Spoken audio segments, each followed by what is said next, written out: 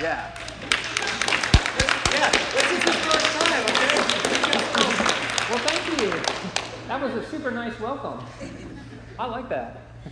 They don't clap for me like that on Sundays. Maddie, would you mind to bring up our notes, please? So we're going to be talking this one about serving one another. So serving one another is one of those topics that is going to be one I think you'll find very, very useful and relevant. I'm sure there'll be plenty of examples that we could talk about ways to serve one another. So, for example, if someone had some papers maybe in the hallway at school or some books, and they just happened to slip out of their hands, what would you do? This is part of it. The second time I thought she was just really unlucky. Would you let that student just let their books kind of go around the hallway and sort of kick them around to help them out? Or would you jump on there and really, oh, thank you.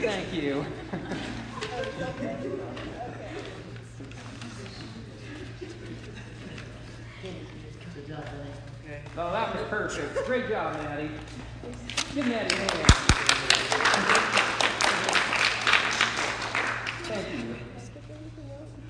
You're good. And those really weren't the notes, so you can just keep those. That's your prize for helping tonight. Can you put them in the dumpster? We'll do it.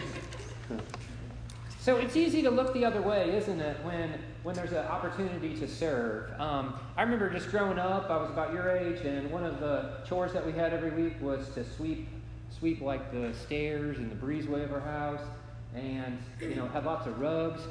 And so what did we do, or what did I do when I swept it? Did I carry the rugs outside and shake them out? No, of course not. I would just lift them up and sweep the dirt right under it and then put it back down.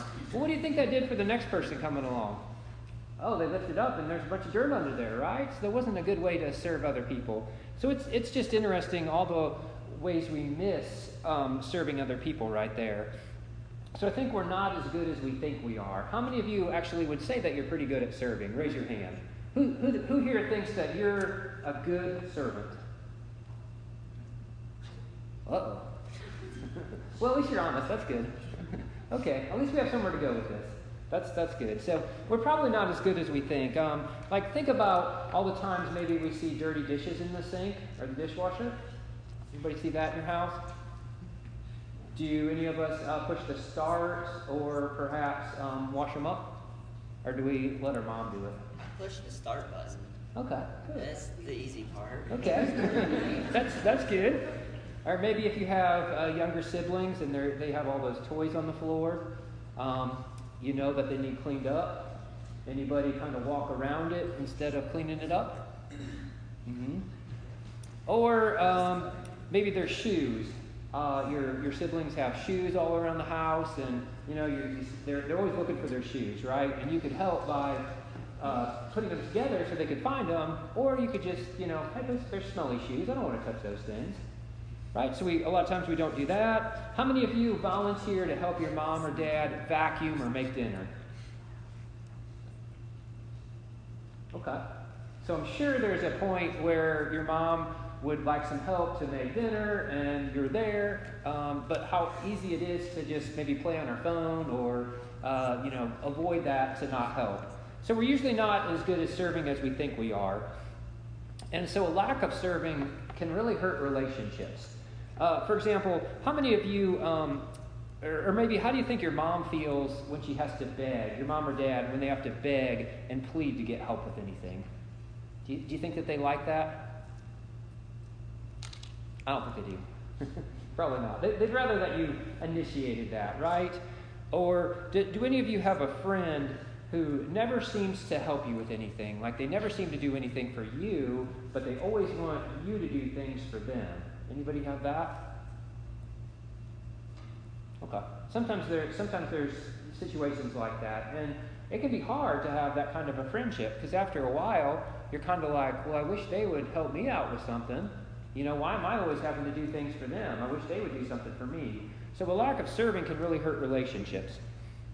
So as we look at this, what we call one another, that's one of those commands in the Bible that talk about our relationship to other people. So over the course of the summer, you're going to hear about some more of these one another's. But really, there's a crisis of caring in the church today. People feel like no one cares for them, no one's concerned for them. We get so busy, just absorbed in our own responsibilities, that we just pass each other by and don't really take the time to notice and care for one another. So how many of you know anything about a hospital? Anybody know anything about a hospital? Okay, a few of you do. So tell me a little bit about, if you walk into a hospital, what do you see? What are some of the people in there and the different moving parts in a hospital? A nurse. Okay, good. So we have nurses. What else do we have in a hospital? Yeah. Patients, yep. What else?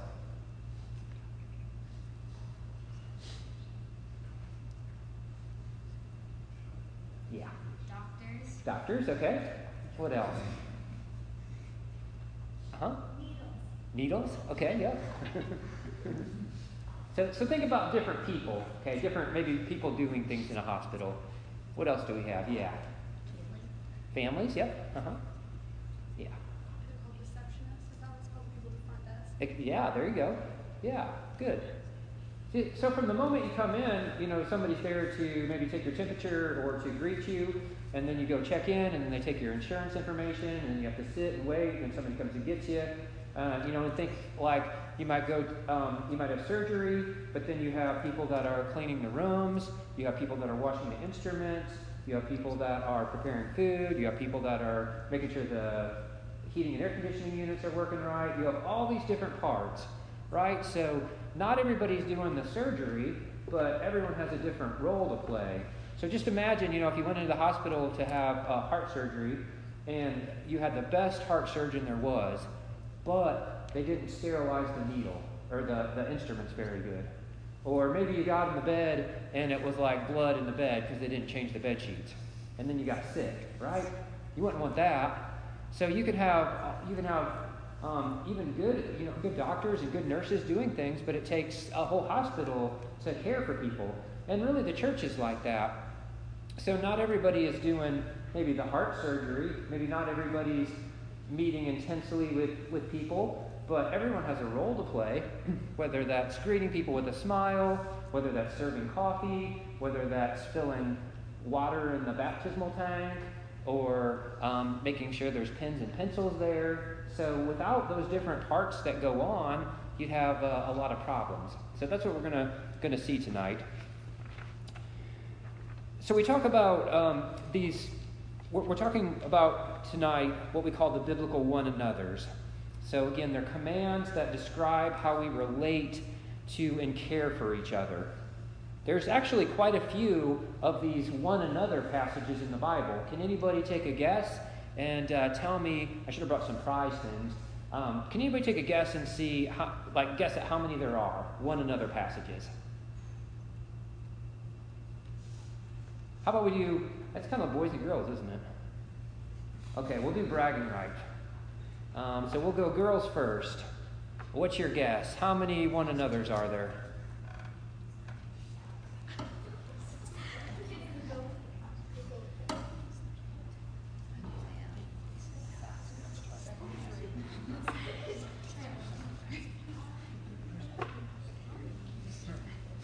What's your guess?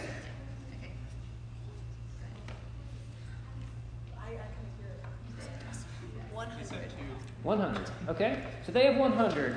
All right, guys, what's your guess?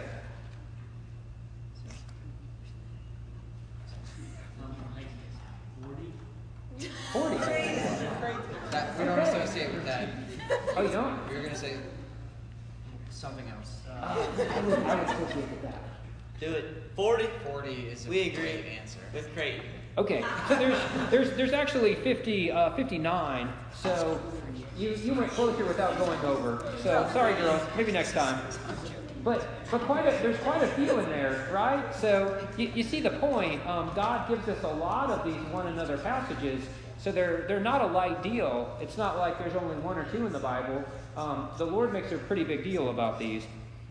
Now, you're going to hear about some of these this summer, but there's some one another's that aren't in the Bible that we don't want to put in the Bible. So, for example, nowhere will you find embarrass one another. Nowhere will you find interrupt one another. Nowhere will you find exclude one another, or steal from one another, or gossip about one another, or make fun of one another.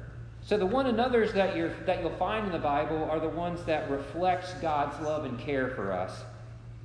So the one we're looking at today is serving one another. And we see that mentioned in a few places. So John 13:14. And by the way, we're going to spend, if you have your Bibles, go ahead and turn to Galatians 5:13. That'll be our, we're going to be looking at two passages tonight. Galatians 5:13, and then we'll go to John 13. So John 13:14 says, you ought to wash one another's feet. So there's a one another.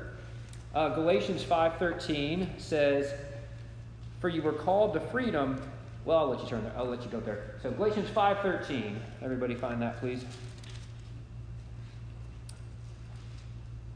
And that one says, for you were called to freedom, brethren, only do not turn your freedom into an opportunity for the flesh, but through love serve one another. And then the other one, serving one another, is found in 1 Peter 4:10. As each one has received a special gift, employ it in serving one another as good stewards of the manifold grace of God. Okay, so let's go to Galatians 5:13 first. And there we have the one another of serving one another. So Paul is wanting these Galatian Christians to have true freedom. He doesn't want them to go back to the law. So Jesus gives us true freedom. But the question is, freedom to do what? So that's a good question for everyone here. What is true freedom? What do you think true freedom is?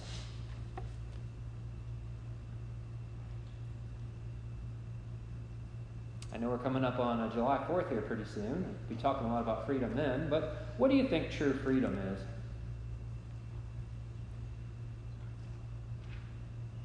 Yeah. To be able to make the choices that you want. Okay.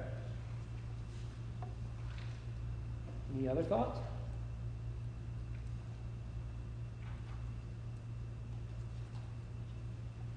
Okay.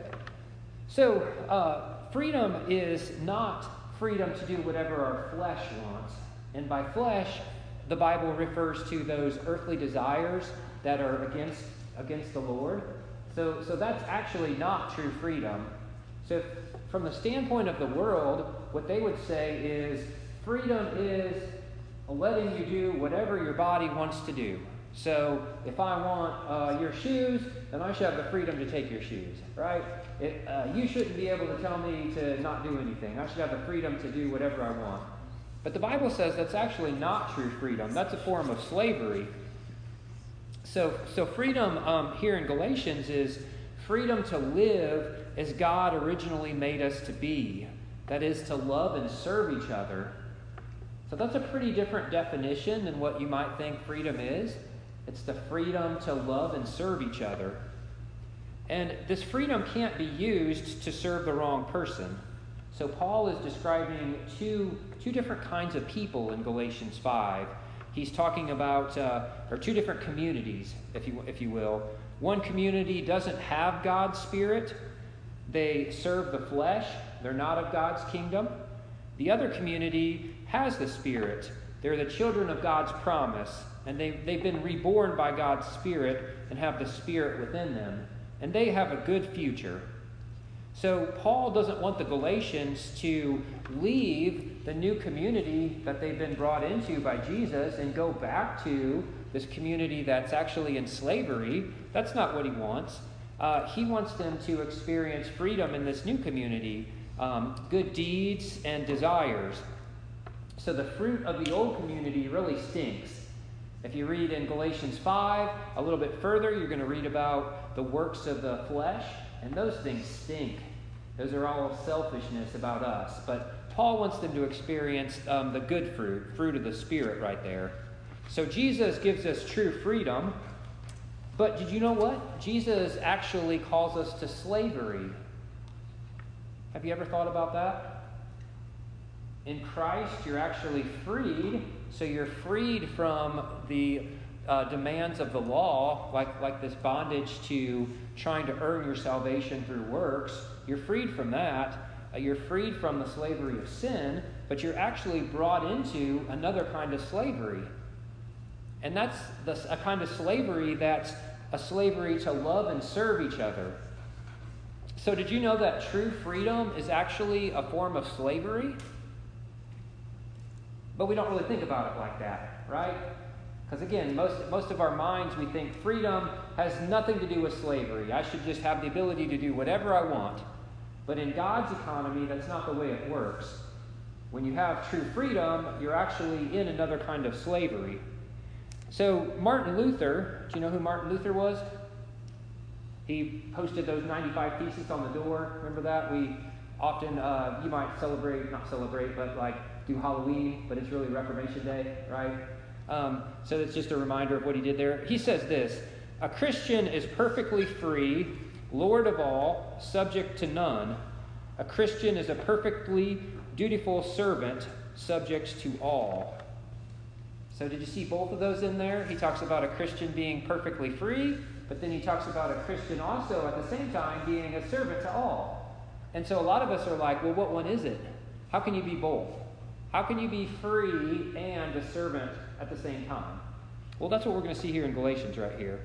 Does anybody think that sounds very freeing, to live as a servant to others? Anybody like that idea? Nobody? Okay, you? How many of you would rather just do whatever you wanted?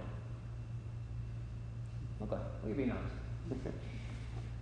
So imagine for a minute that you're in a football game and you're the wide receiver, all right? And so a quarterback throws you a pass, you catch it one-handed, you're sprinting for the touchdown, and you've got around the last defender, all right? And so touchdown is like just 5-10 yards away, and it's the game-winning touchdown, and your team wins state. And you could be the hero. You crossed that finish line. You scored the game-winning touchdown. But your teammate is right behind you. He's right there. So you could go across the touchdown, the goal line, the end zone, and be the hero. Or you could hand off to your teammate and let them score. So how many pick, I'm going to go across the end zone and win the game and be the hero in the paper? Who picks that? And who picks, I'm going to give it to my teammate and let them get their name in the paper? I know, none of us probably would, right? It's a very hard thing. And so it doesn't seem very natural in this world to serve other people and get the glory off ourselves. It just doesn't make sense to us, at least to the natural person right there. But what marks a Christian is this willingness to sacrifice our ego and honor, our status and our fame. So out of love for God and each other, we take the mentality of a slave instead of a king. So here in Galatians, Paul doesn't use the word for serve that he uses in a number of other places that would carry the idea of serve willingly. He actually uses the word that means slave. So that would bring up a good question. How can we have this attitude that Paul wants us to have to serve as a slave? How do you think we could have that kind of an attitude? Because I'm sure for most of you, this idea of slave doesn't bring up very good, like a good imagery, right? It's not something we think positively of. But yet Paul is telling us to serve as a slave here. So how can we do that willingly? Well, the answer there, if you look at verse 13 and 14, is found in love. So he says, the whole of, in verse 14, well, actually, at the end of verse 13, he says, but through love, serve one another. So the verse 14 then helps explain why Christians can serve others as slaves. To love others through serving them fulfills the law.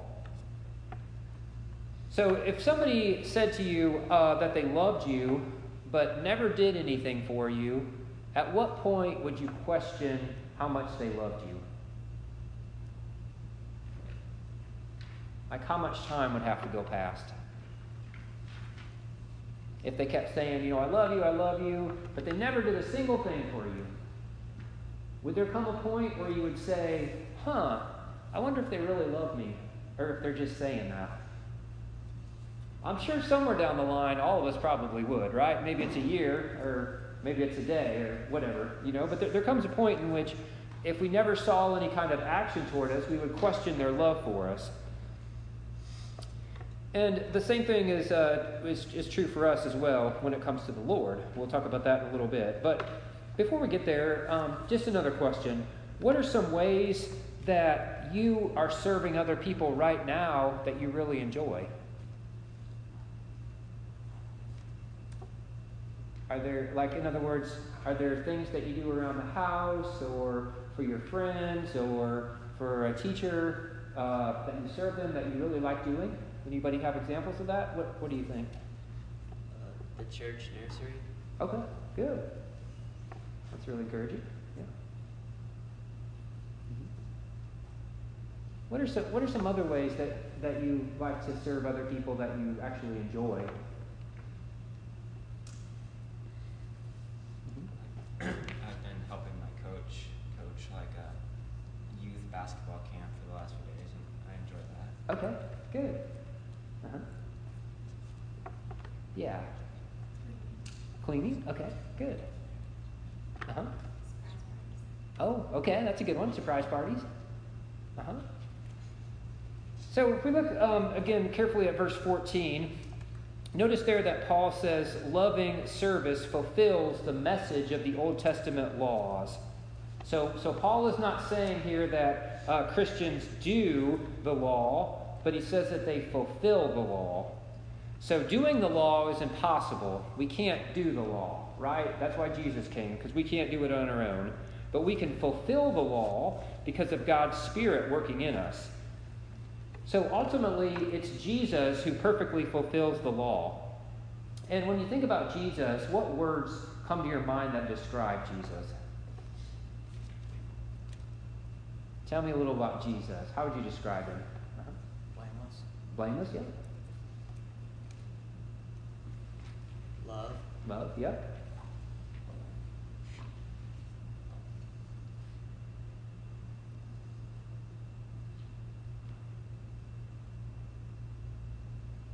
So at some point, we would throw the word, I'm sure, if I give you enough time, you put the word servant in there, right? Because when we think about Jesus, we think about that is a true servant right there. So we want to look now at the way that Jesus serves. So the way that Jesus serves is a lot different from the way that maybe we serve or even the disciples serve. Just think about the difference between the way Jesus serves and the way the disciples serve. So instead of feeding hungry people who had been listening all day, the disciples preferred to send them away. It's not our problem. Send them away. When parents tried to bring their little children to Jesus, what did the disciples do? Sent them away. Send them away. Shoo, we don't want to change your diapers. Go away here. When they asked to sit at the place of honor on the right and the left hands of Jesus instead of deferring the honor to other people. So the way the disciples served was often a lot different than the way Jesus served. But how about us? So how about you? How would you say that the way you serve is maybe like the way Jesus serves or different from the way Jesus serves? So think about the way you serve. In what ways is it like the way Jesus serves, and then in what ways is it different? Anybody brave enough to share? Uh-huh. Sometimes we expect things in return for our service. Yeah, good. So Josie said, sometimes we expect things in return. Uh-huh. And so that would be different from Jesus, who never expected anything. Yep, good. What else? Maybe think about your attitude.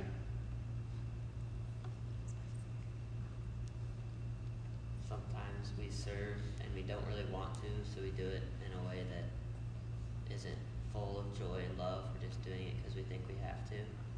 Yeah. Very good. Yep. So it's good to, yeah, go ahead, sorry. Sometimes we do it just to serve reputation. Serve reputation? Yeah, very, very good insight. That's exactly right. So let's take a look at the way Jesus serves and see if we can get a better picture of what it should look like for us to serve. So if you have your Bibles, let's take a look at John 13. Could I get somebody to read verses 1 through 15? Maybe we split it in half. How about one of the guys, can you do 1 through 7, and then the ladies 8 through 15? So, okay, yeah, 1 through 7, please. Now before the feast of the Passover, when Jesus knew that his hour had come to depart out of this world to the Father, having loved his own who were in the world, he loved them to the end. During supper, when the devil had already put it into the heart of Judas Iscariot, Simon's son, to betray him, Jesus, knowing that the Father had given all things into his hands, and that he had come from God and was going back to God, rose from supper. He laid aside his outer garments, and taking a towel, tied it around his waist. Then he poured water into a basin and began to wash the disciples' feet and to wipe them with the towel that was wrapped around him. He came to Simon Peter and said to him, Lord, do you wash my feet? Jesus answered him, What I am doing you do not understand now, but afterward you will understand. Okay, and one of the ladies?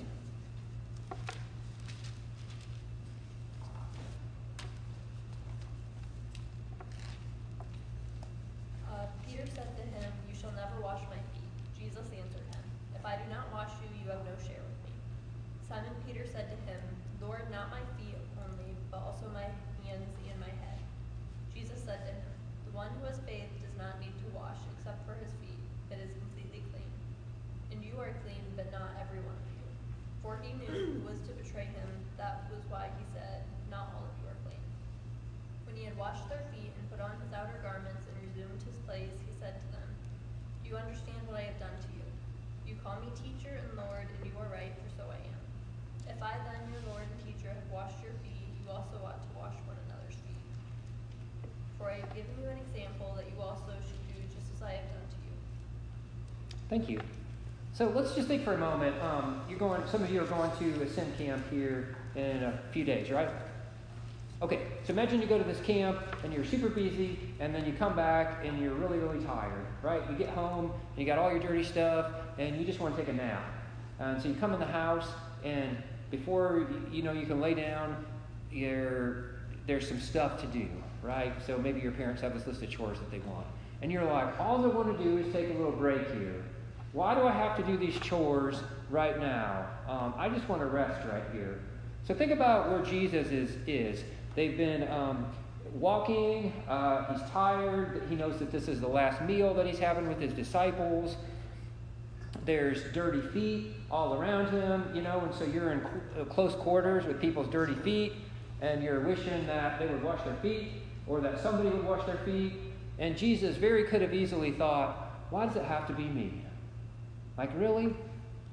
These guys won't even get up and help out. I've been with them for 3.5 years. I've tried to teach them everything I knew, and they still haven't figured out that all they could do to help is pick up a towel, get some water, and wash some feet. Like, is that really that hard? Do I have to do that? Sound familiar? So Jesus easily could have thought like that, but he doesn't. So he takes off his outer garment, he grabs a towel, and he starts washing their feet. So Jesus basically is robed like a slave. All right? And so he's doing it without being asked, rewarded, or recognized. So this is what we mean when we're talking about serving one another. We're talking about meeting a genuine problem and then taking care of it without expecting or requiring anything in return. So that's what serving is. Meeting a genuine need and taking care of it without being asked and without expecting anything in return. So notice that the disciples are probably very embarrassed by when they see Jesus doing this.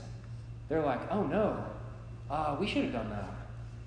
Peter's probably knocking at James and John, like, why didn't you do that? Why didn't you do that? Jesus, you shouldn't be doing this. But Jesus doesn't shame them. He doesn't guilt them in any way into serving. He just simply serves them out of love.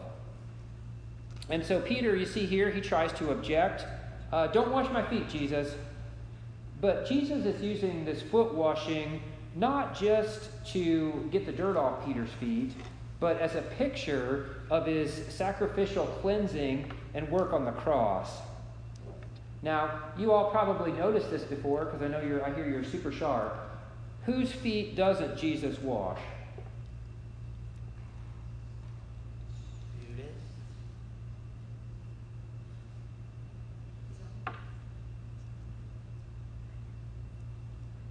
So he washes everyone's feet, right? Even Judas's. And it would have been really easy at that point to not wash Judas's feet, knowing that this was the guy who was going to betray him. Like, I don't know about you, but if I knew that guy was going to be the one that got me killed, I don't think I'd be washing his feet. I think I'd be taking the water and dumping it on his head. But that's not what Jesus does, right? So there's some principles that we see from this example of Jesus. But before we get into a few of those, and then we'll end here, what makes serving challenging or difficult for you? So tonight, I thank you. You were very honest. You really said, there's a lot of areas we could grow in our serving. So what do you think makes serving difficult for you? It's tiring. Yeah, tiring. Absolutely.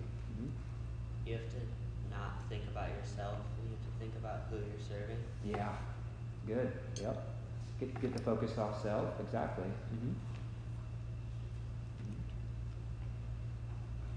Any ladies? You ladies have a thought? What makes serving difficult or challenging?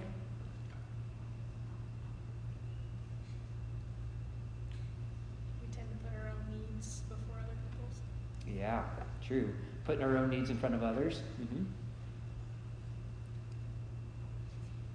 So here are some principles that we see from this about serving.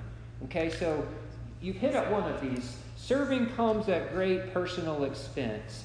So number one, serving comes at great personal expense. Serving is going to cost you something. It can cost you money, but what else can serving cost you?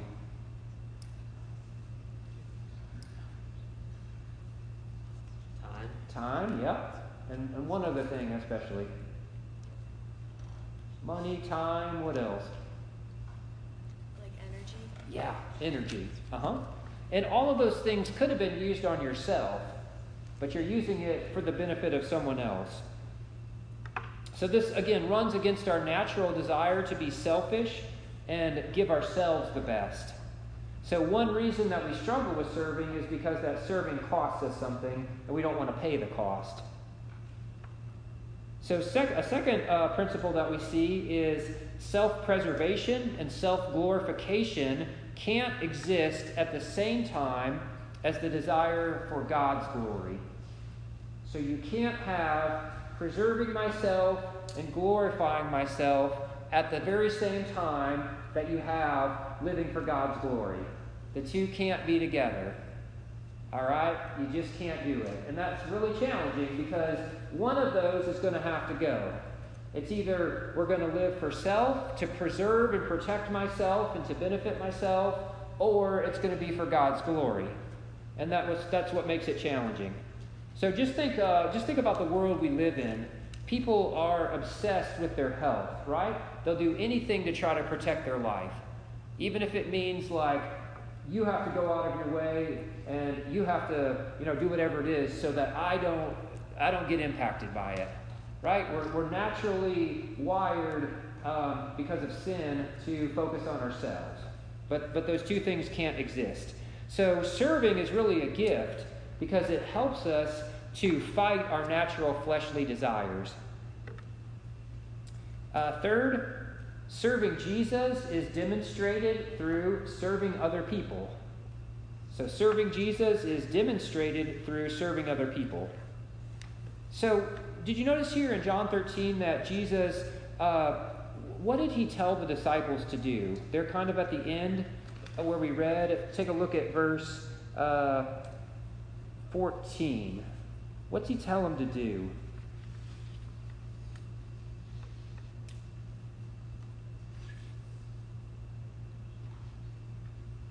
Wash one another's feet.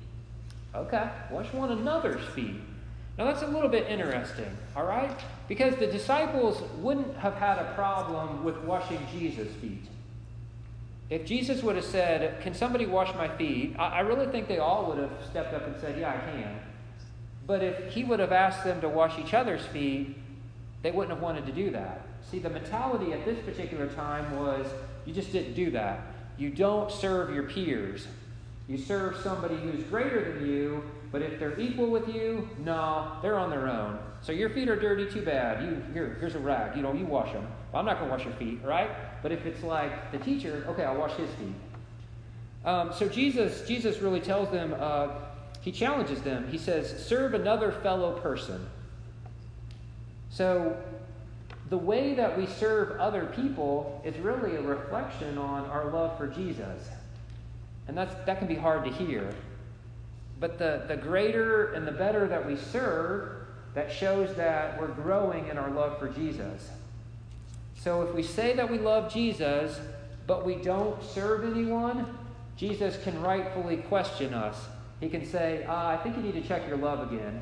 Okay? Serve someone else, and then we'll come back and have that conversation. Okay, we'll just do maybe one more here. Two more here. So, because of Christ's love for us, we can serve our enemies, not just our friends. So again, we really brought that out, right? We saw that Jesus washed the feet of Judas. And it can be hard. I mean, think about somebody in your life, maybe that's really hard to love. Maybe it's someone at school that gives you a hard time. Maybe it's just somebody that's always better than you are at things, right? They're always a little bit faster in the race. They're always a little bit better on the field, whatever the case is. It can be hard to want to serve them. But because of God's work in our life, because of the freedom that He has given us, we actually have the freedom then to serve even people who might be considered our enemies. Let's look at one more place here, one more thing, and that is being a servant is one of the best forms of identification you can have. So if I were to ask you, who are you? How would you describe yourself? You'd probably give a lot of things like I'm tall, I'm short, I'm an athlete, I'm a musician, whatever the case is. How many of you would give yourself the label of a servant? I'm a servant. Okay, so I want to show you a very interesting passage of Scripture. Turn in your Bible or in your phone to 1 Chronicles 27. We're going to look at verses 25 to 31. So Old Testament, I know this is not a place you're expecting because it's going to be a genealogy. 1 Chronicles 27. Everybody there?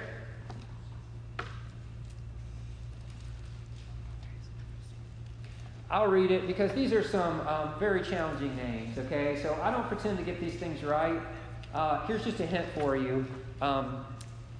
If you're ever asked to read names and you don't know how to say them, just say them really fast and with confidence, and no one will question you. So just go for it, okay?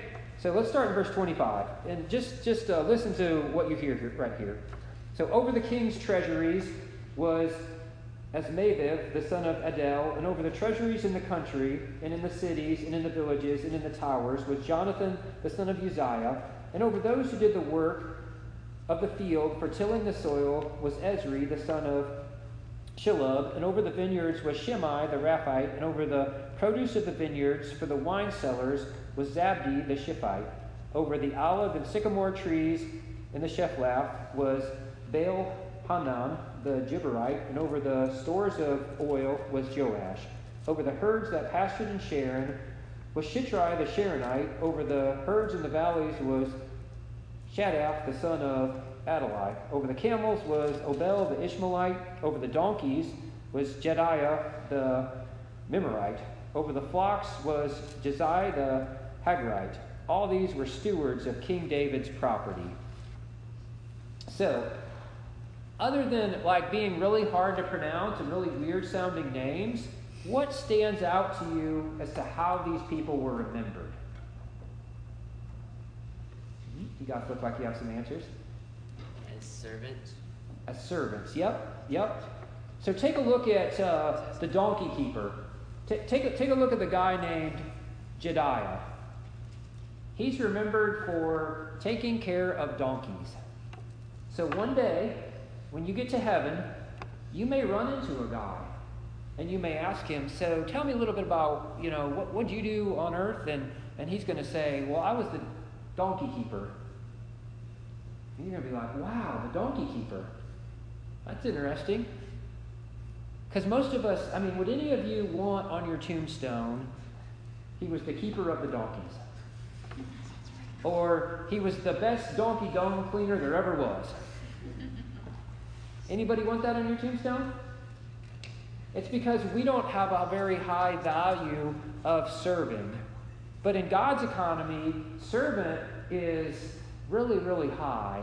There are no low servants in God's kingdom. Okay, so God doesn't forget about that. None of the people in this passage were great warriors or athletes or actors. They were servants. So let's end by thinking about some ways, even little tiny ways, that you could serve in the context of the church. So I'll give you one example. Somebody has to fill the baptism tub whenever there's a baptism. If not, they'll show up on a Sunday and kind of look in there and think, it's going to be a little bit hard to get baptized, right? In air. It's not the way we do baptism here. We do it in water. So that's just one job that anyone really could do, is put water in it. But you have to put it at the right temperature. So it does take, it's an act of love. It does take some effort into it. If you put it at, 200 degrees and burn their flesh off, that's probably not good either, right? You don't want it ice cold so that when they get in there, they're jumping and hitting the ceiling. So don't want that. So what other ways can you think of that you could serve within the church?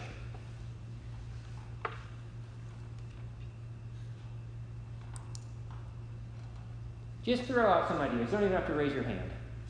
Church work days. Church work days, okay. VBS. VBS, good. One-way kids. Okay.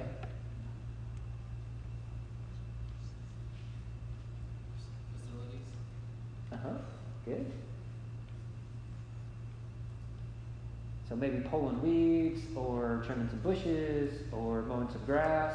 Does that sound like things that you possibly could do? So we're not trying to talk about things, beyond your expertise or abilities, like getting on the roof and replacing shingles. We're not talking about things like that. We're talking about things that you actually could do.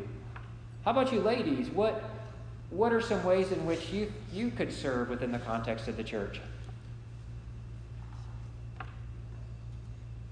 Meal needs. Okay, yeah. So there's a meal ministries when somebody's sick or just going through some tough times. Volunteering in nursery and Sunday school. Yeah. Joy Joy Club, very good. Yep.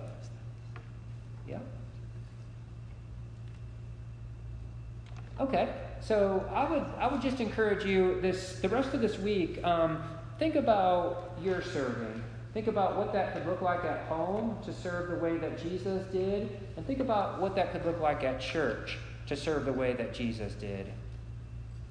So I'll just give maybe one more example here. Here's a couple ways. Like if you're driving, even something as simple as where you park. So you could pick the space closest to the door, but remember when you do that, that means that somebody else can't use that space. They got to park farther out. So you could pick a space farther out. Maybe you're going through the line for the snacks later on, and you could go first, or you could serve others by saying, you know what, why don't you go first, right? So that's the one another of serving. Does anyone have any other thoughts or questions related to that?